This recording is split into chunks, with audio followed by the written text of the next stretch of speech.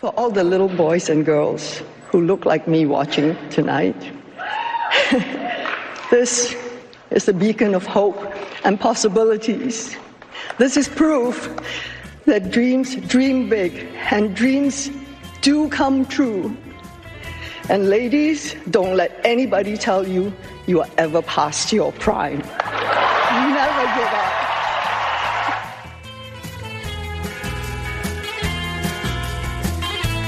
Hi, this is Janice Min. I'll be host today of the Ankler podcast, and I'm joined by Richard Rushfield, fresh from the Dolby Theater, and special guest Bruce Vilanch, longtime Oscar writer, who both of them are here today to tell us their thoughts about the Oscars and what it means for the future of the show moving forward. But first, remember to follow us on the socials at The Ankler and subscribe to The Ankler at theankler.com. Hi, gentlemen. Hey there. Good morning. Good morning. Morning after. So are the numbers in yet? That's the first question. Well, I'm sure they're going to come in while we're on this, right? Yeah. But that will determine everything. If people watched and didn't tune out, and that will be what they're looking for. Did you have a prediction, Bruce? I think it'll be higher because there were popular movies, because Avatar and Black Panther and Everyone Everywhere and a couple of other things. And whenever there are popular movies, there's more interest in the show. And I think that the how they were going to handle the slap had brought a curiosity factor to the game. So I would imagine it would be higher than 16.6. I don't know if it'll get as high as 20. That would be fabulous. I would say not as high as 20. But we could all be proven wrong shortly. And our producer, maybe he'll break in if he sees the ratings come through. But wait, let's just start at like an overview, though. Like we're in a funny position this morning because it wasn't a disaster, and we've been used to for years now waking up the next day and everyone talking about the various debacles and how boring it was. So, Richard, this puts you in an awkward position. No, my pre-written another train wreck piece was I had to throw away and come up with fresh material here. It's very odd. It just feels very strange for Oscar to go through the night without any of the major disasters, and not just the night, but in the months leading up to it. We're used to hosts backing out and them not being able to find a host and all the fights about everything. And the Andrea Riceborough fight was the only real controversy really up to it, which was pretty arcane and never got to the level of true culture war battle. No, now it's just, the old Oscar show. I thought it was a great show. I thought it hit all the notes it had to hit. And there were all the, predicted moments of the usual moments of heartbreak and stuff that people keep saying, oh, why can't the Academy write in things like singing happy birthday to the Irish kid? Because you can. Because first of all, they have to win, and then once they win, they have the podium, and they can do whatever they want to do. And so, the show gets judged on stuff like that, which is, I suppose, the way it should be, because that's what people are watching. Personally, I'm basking in the glow of Owen Gleiberman, who said that Jimmy Kimmel's monologue could have been written by a chatbot, Bruce Vilanch. Look at that. I'm flattered. I thought that was how I thought Hugh Grant's scrotum was a highlight. And I thought Tam wearing my wedding gown, where she found it, I don't know, and blocking the view of everybody behind her was another great. I don't think it's worth canceling her over. I mean, there's such outrage on keyboard warfare today about, people are behind her, couldn't see.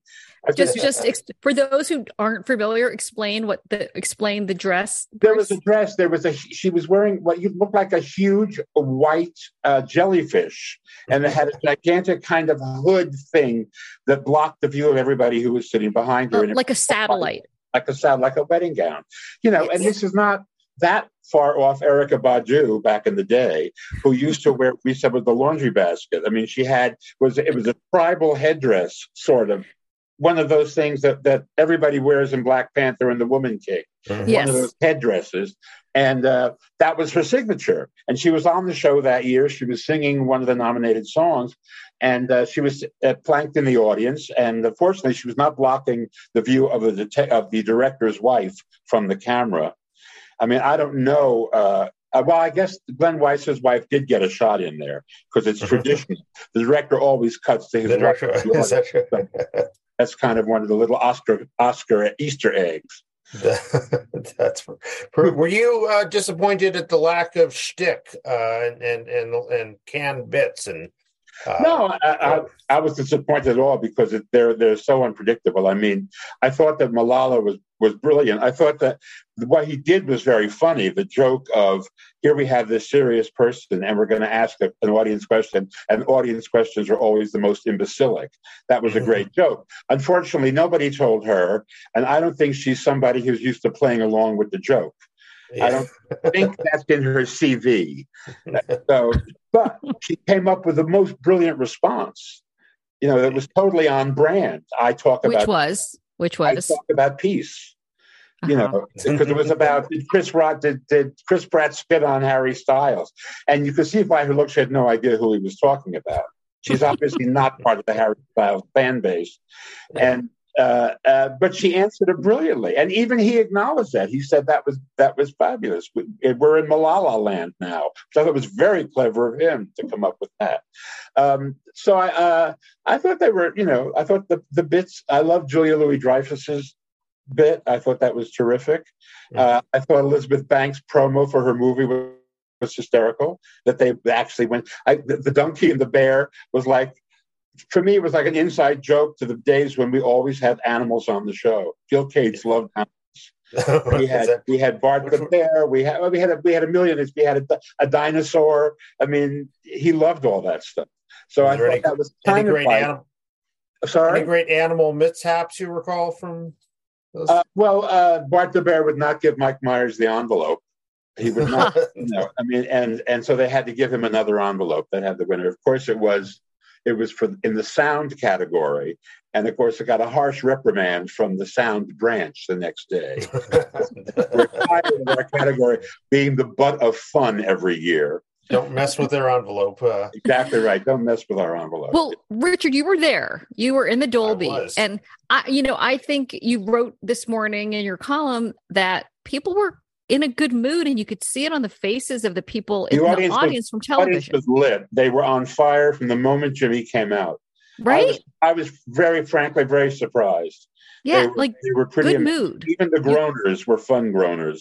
Yeah, the fun groaners. Joke, you know, the Robert Blake joke. I mean, it was like they were participating in a crowd action. Well, yeah. Could you feel that, Richard? Yeah, and it just felt like let's just enjoy an Oscar show, and let's not make this a show about some big issue and a show mourning the COVID shutdown, or this isn't going to be the somber and regretful and apologetic Oscar show. Let's just have fun with an Oscar show. You definitely felt that there last night. And so Bruce, you could feel the product, so it was live producers who did this for once. Yeah, they're television producers, and they do the Tony Awards and the Kennedy Center honors, and they know their way around this. So they weren't movie producers trying to reinvent the wheel.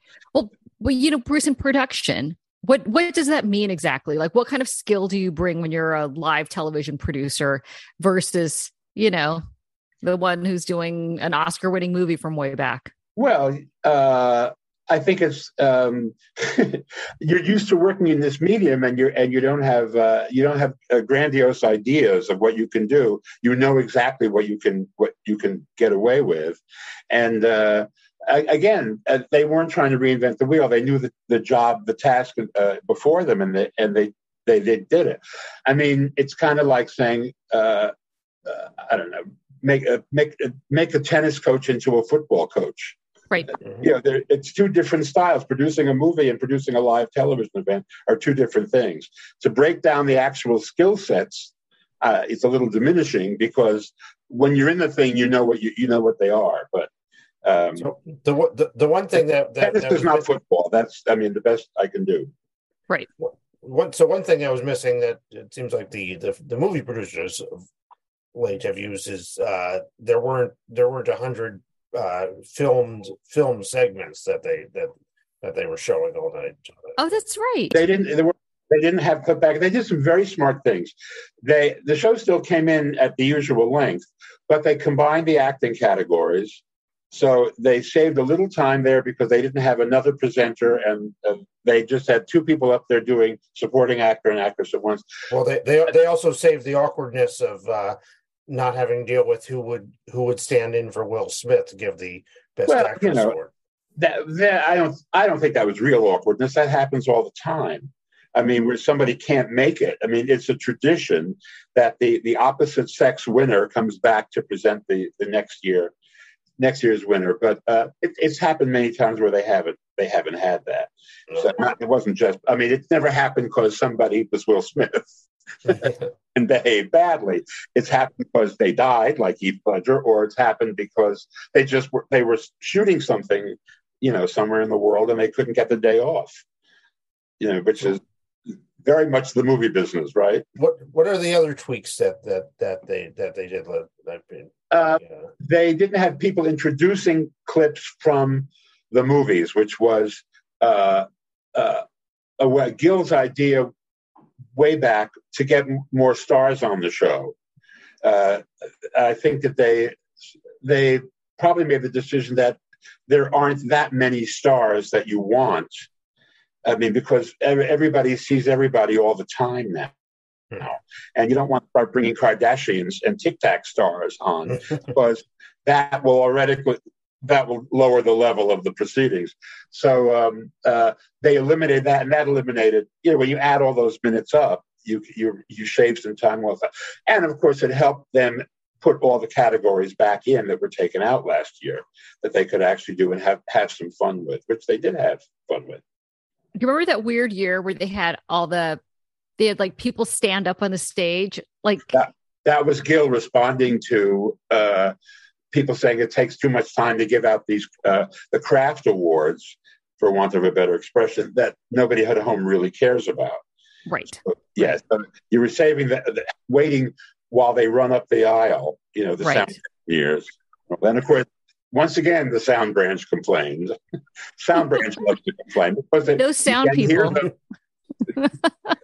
So they want to be heard. Haha.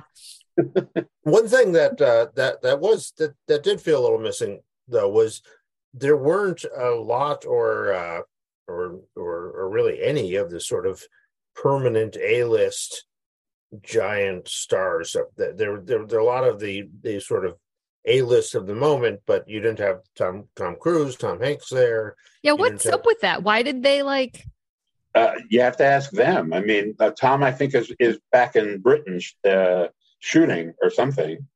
And I'm guessing if he'd had a Best Actor nomination, he would have come. Maybe Hanks the same. I don't know. I don't know what they're doing, but always with these things. I mean, they want all of those people, but they don't necessarily get them. It makes me laugh, but the first show I wrote was, of course, the notorious Alan Carr show, where they didn't want any of them. They didn't want any Hollywood legends. They wanted young. That's all. Young it up.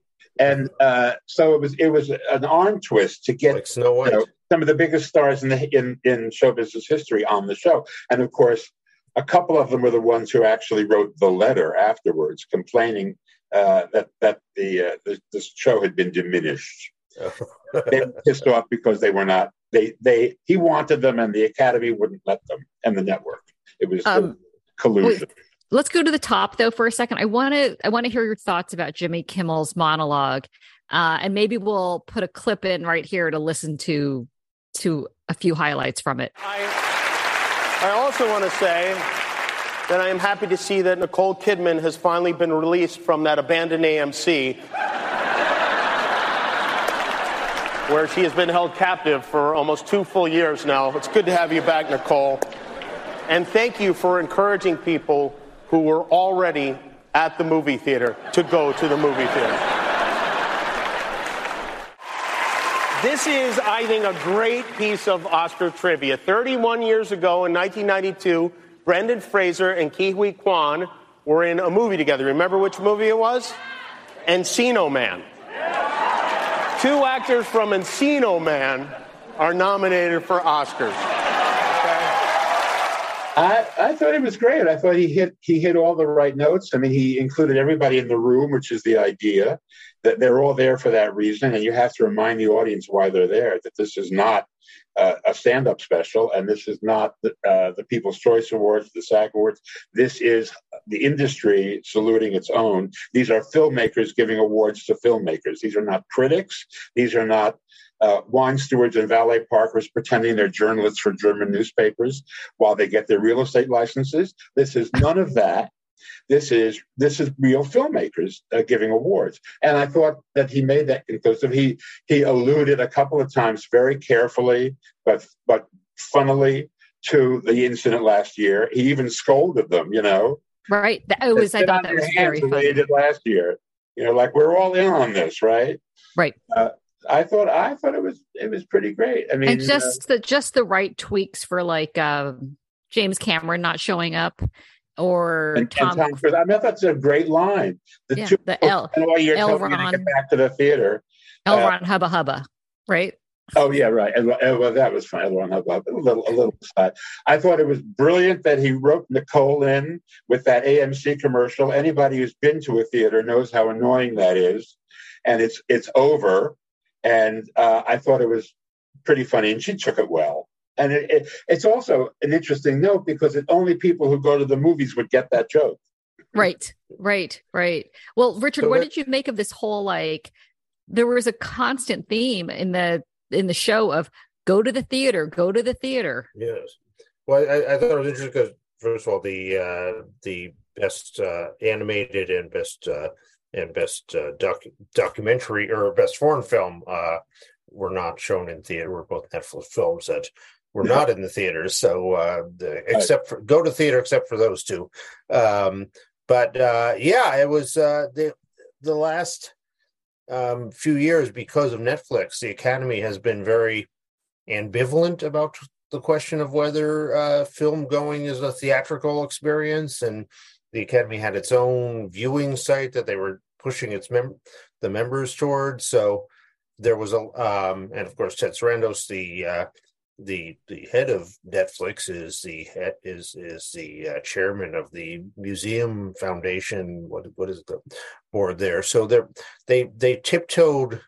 They really stayed away from the idea that of promoting the idea of film going as a theatrical experience in the last few years. And in their rules, they watered them down to make sure that to make it so that it's really not the case anymore. And then last night they were out saying, go see movies in the theaters, and this is a theatrical moment. And it was interesting to see. Because now you can. The last few years you couldn't. People were afraid. True. So they were dealing with that. I mean, I always found it ironic that a couple of years ago, Nomadland won Best Picture. Nobody I saw watched Nomadland. I mean, a friend of mine produced it, so apologies to Peter. But nobody watched any of those movies, and they were all more available than they'd ever been. You had to walk to the couch to see any of the nominated movies, and nobody took that walk. Amazing. I was disappointed. I had a hope that because I know they filmed a sequel to Nicole Kidman's AMC ad, and I had hoped that they would debut it on the show last night. I was disappointed. So that spot went for Little Mermaid. Yeah, that was the low point of the show. Was that actually part of the show, or was that a spot? I was distracted. So they were on stage there. They were. They sort of did a stage introduction to the. That was really a Disney ABC, because that years ago the Academy wouldn't let you buy movie time. That's right. Yeah, so I think somewhere around when Disney acquired ABC, that changed quietly. And Harrison Ford was the big featured presenter at the end, who of course has a Disney film coming up shortly. So, and it was nice they got that Ki Tae Kwan reunion moment at the end when he won, because he didn't thank Spielberg in his speech, which I thought he was going to do. But I guess maybe he wanted to put that behind him. And then, of course, when Harrison walked up, it was a perfect television moment. It was great. Yeah. Do you think Jimmy Kimmel does he now join Bob Hope and Johnny Carson and Billy Crystal as sort of the stalwart? Well, look at the numbers, won't we? Bruce. So you saw Bob Iger and Willow Bay sitting in that audience, and what do you think? Based on how would you imagine the thought process is going in their minds about the price tag the show costs them, and is it worth it to them? After the license deal expires, I think, is it 28 or 26, Richard? One of those. I'm not sure. Well, yeah, I think it's 28, but yeah. I mean, again, I hate to keep harping on this, but it really is about the numbers. Yeah. In television. So, I mean, they could sit there. I mean, Willow Bay might be sitting there thinking about how she's going to decorate the kitchen on the yacht. I don't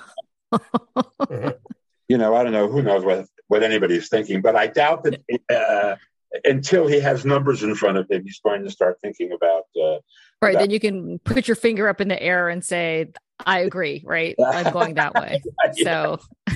So, okay. So, Bruce, another thing that Richard pointed out in his column today is there was a real lack of political conversation. There was a lack of sort of the, what Richard calls the scolding finger wagging from the stage about what Hollywood has done wrong, what America is doing wrong.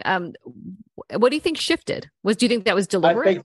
I think first of all, the awards were so inclusive in the nominations alone.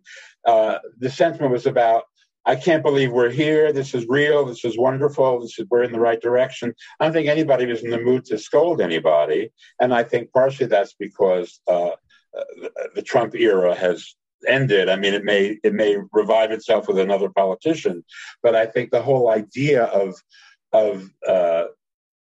there's nobody, you're not going to make fun of anybody politically at the moment. It's not worth it.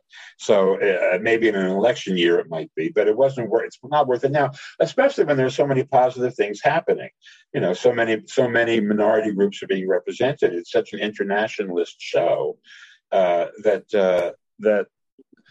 there didn't seem to be any reason to do it. Although, and people who did make political points made them intelligently. I mean, I loved when the Daniels said, thanked his parents for letting him dress up in drag, which hurts nobody.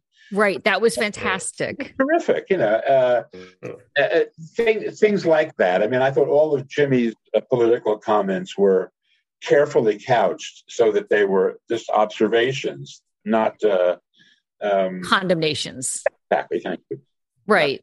Something else I thought was really nice was that all the winners were had a genuine sort of surprise and shock and tremble about them that I think in previous years, you feel you're never quite sure. I absolutely agree. I mean, I think that with some of them, especially the Everyone Everywhere people and Brendan Fraser, the idea not just that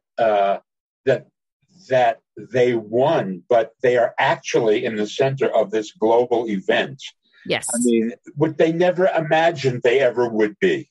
I mean, I know Brendan, when he was doing George of the Jungle, the last thing he thought was that he'd be getting an Oscar as Best Actor for anything ever. And Jamie, I think, had written off that whole idea as part of her life.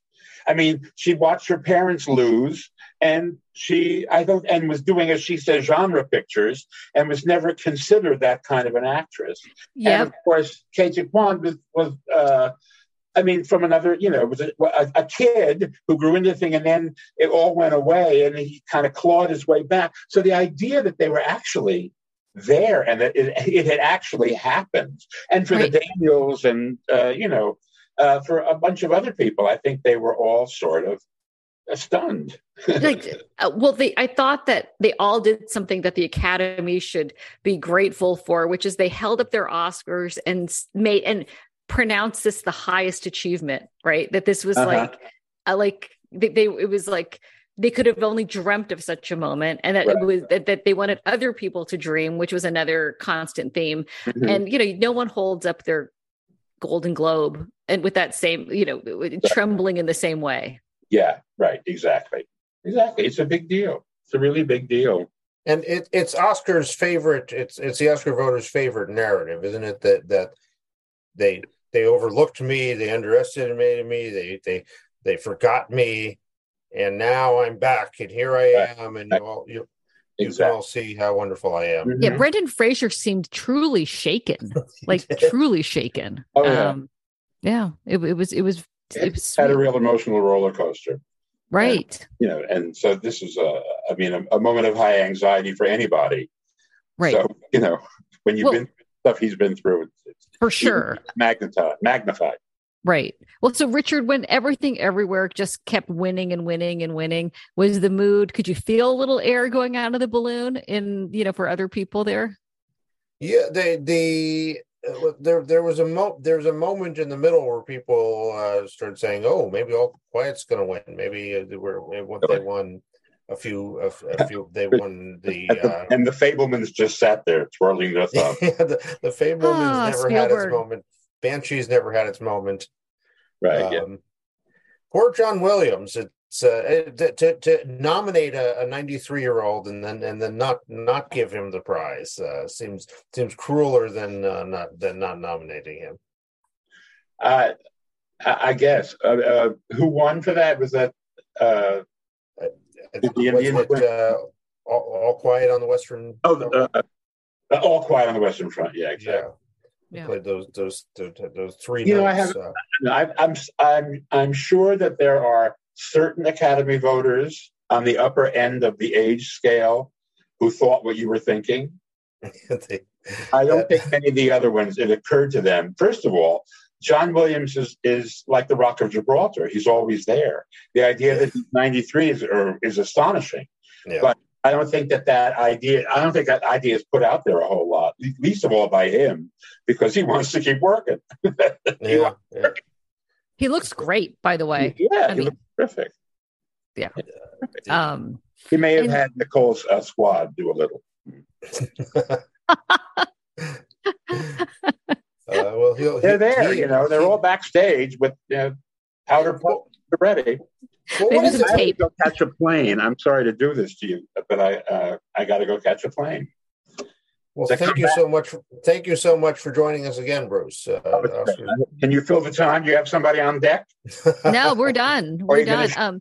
You're going to show clips like, in case Lady Gaga didn't sing. Wait, but Bruce, before you go, prediction: is this the turning point for the Oscars? Again, numeros.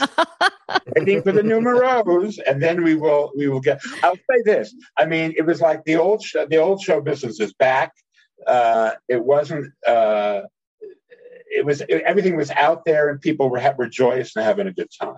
It played great in the house, I'm sure, and we'll see how the world responds. I mean, in our bubble, it's a huge deal. In the world's bubble, it's an interesting thing that happens every year, and I'm always amazed that people have to be reminded. And I went on Nextdoor.com, which is a thing, and I had posted a thing on Friday saying tomorrow and Sunday F-18 fighter jets will be doing about a flyover on our neighborhood because it's part of the Oscar. It's either part of the show or it's a security thing, and of course, today I'm looking, and there are all these. What the hell was that? Bombers just flew over my house. Is there an earthquake? What's going on? So even at Hollywood and Highland, it's not that big a deal for some people. On that note, I fly. Okay, go fly. Safe travels, Bruce. We'll see you this time next year again. My pleasure. Take care.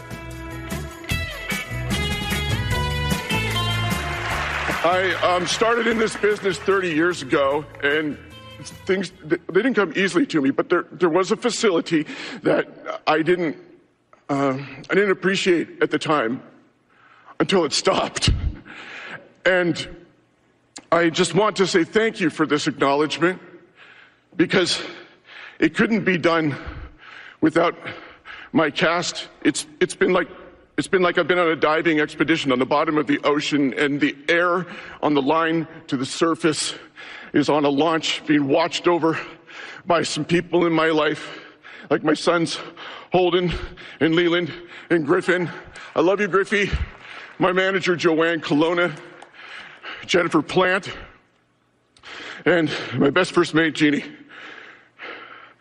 Thank you again, each one and all.